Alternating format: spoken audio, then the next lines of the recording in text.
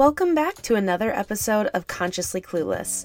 I'm your host, Carly, and I'll be your guide on this journey from consciousness to cluelessness and back around again. Thanks for joining me for another Sunday solo episode. Whether it's Sunday night and you're getting ready for your week, Monday morning and you're on your way to work, or whatever day this podcast has found you, I'm really glad you're here. This podcast is sponsored by BetterHelp. Is there something interfering with your happiness, or is it preventing you from achieving your goals? By now, you all know that therapy is an important part of my self-care. It has truly been a game changer in every aspect of my life. BetterHelp is the largest online counseling platform worldwide. They are changing the way people get help with facing life's challenges by providing convenient, discreet, and affordable access to a licensed therapist.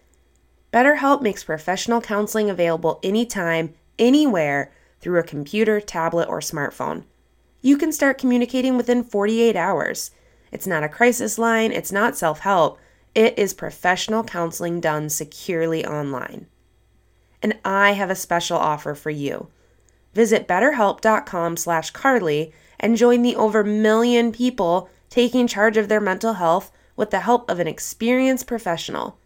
By using this code, you get 10% off your first month.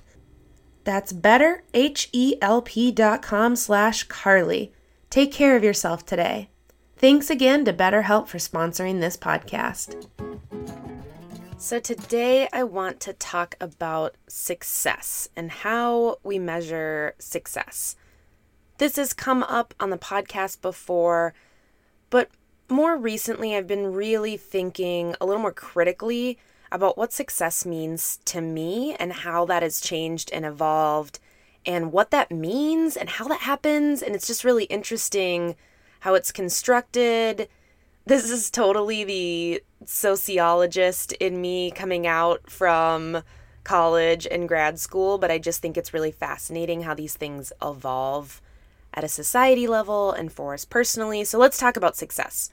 So first of all, I want you to think about what success meant to you, let's say when you were in high school. Like, what did being a successful adult look like to you?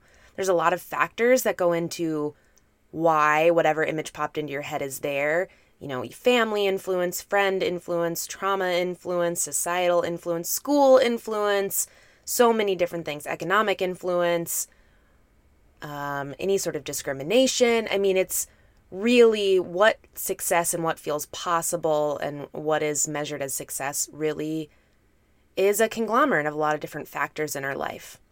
So for me, when I was thinking back in high school, I just thought successful would be having a full-time job, like have good friends, have fun, you know, living my life, but it definitely was tied to economic success. So it was definitely tied to going to college, getting a 4-year degree, possibly going on for more, and making enough money.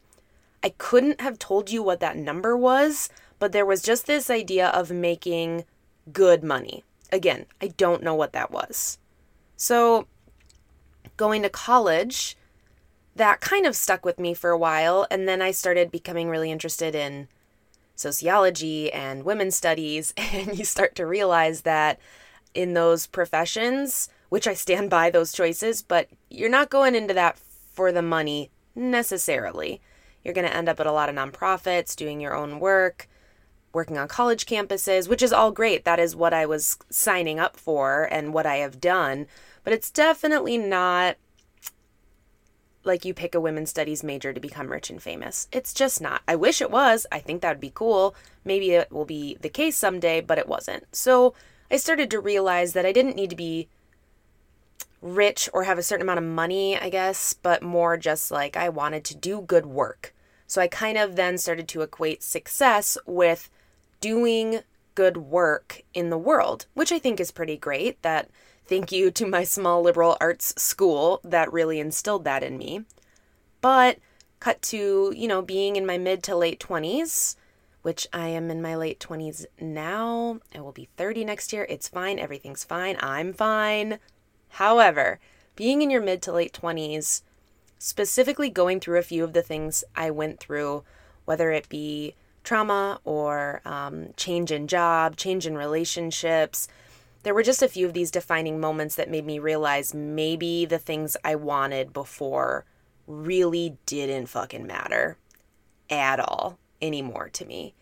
And when you think about it, what I described, and I think what many of us describe in how we want to be successful, is based on these outside factors.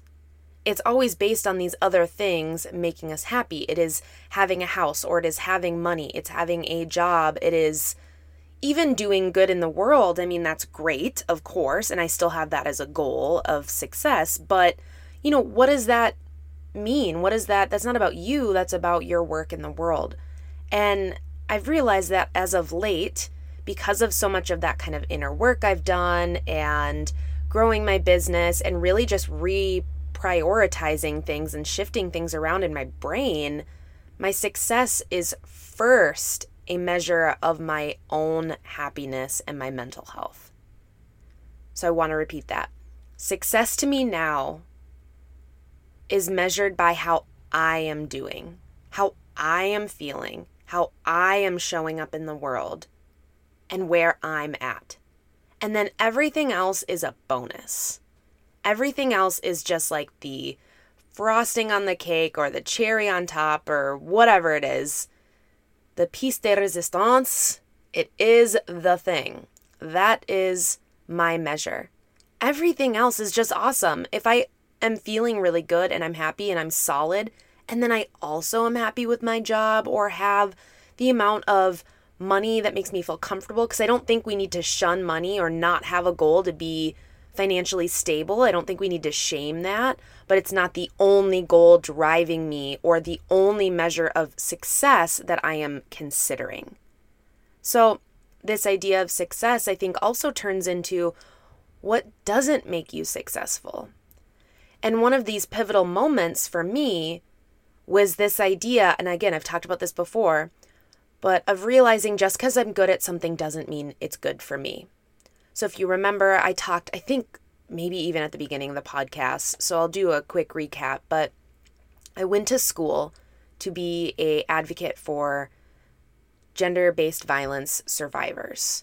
And that meant I worked with survivors of sexual assault and dating violence for a few years. And I really, really enjoyed that work. It is tough.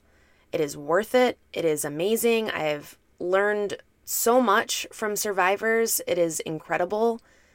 It was also really taxing on me emotionally. I'm not sure if y'all know this, but I'm a Pisces through and through, and I'm a pretty deep feeler. And sometimes that meant for me, I couldn't release the stories I'd heard in my office all day about sexual assault, about dating violence. It was hard for me to separate them so much that I realized I was starting to kind of experience some secondhand trauma because I was internalizing it, and it was causing problems in relationships and my mental health. And that was this switch for me that when I graduated and I started working, a job here and there, I started working back in the field as an advocate. And then I stepped back from that, and it hit me that just because I'm good at something and just because I'm successful at something, right? You're getting all these clues from the outside world, like you're doing it. You're a successful worker, you're doing a great job. Even though I was getting those clues, I didn't feel successful because my mental health wasn't great. And so just because I was good at being an advocate doesn't mean it was good for me.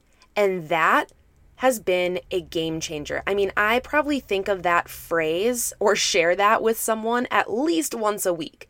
Just because I'm good at it doesn't mean it's good for me. Just because you're good at it, just because you're good at maybe caretaking for every single person in your life, because that's your nature, doesn't mean it's always good for you. So I want you to think about that as you move forward. It is something I'm, of course, still thinking about and learning and kind of figuring out how to change my idea of success so it fits into this a little bit more. But if you're good at something, but it's not bringing you joy and peace and contentment, then maybe it's not good for you. maybe you should rework this kind of understanding of success. So if you're a journaler like me, maybe you take out a piece of paper and you just write down at the top, success, and write all the things down that equal success to you. And just see what happens. And if you're like, I'm never putting pen to paper, that's ridiculous, that's just not my jam, that's cool. Think about it for a minute right now. What does success mean to you? And do any of those things need to be reworked a little bit so you'll actually be happier and successful in a way that feels good to you? Because that's what matters. So I want to know, what does success mean to you? How has it evolved over time? And kind of what are your thoughts now? Like, what does that look like for you now? I want to hear it all. Thanks for listening to another episode of Consciously Clueless. If you enjoyed this episode, hit subscribe wherever you're listening. If you want to help me get this into the ears of more listeners, send it to a friend, text it to a family member, share on social media. Whatever you can do really helps me out. If you want a shout out on this very podcast, head over to Apple Podcasts, leave Consciously Clueless a review, and you might hear your review as the review of the week in the future. And you definitely should head over to patreon.com/consciouslycarly and check out the different membership levels, the community there, all the things that you can get by joining the community and supporting this podcast and this work. Until next time.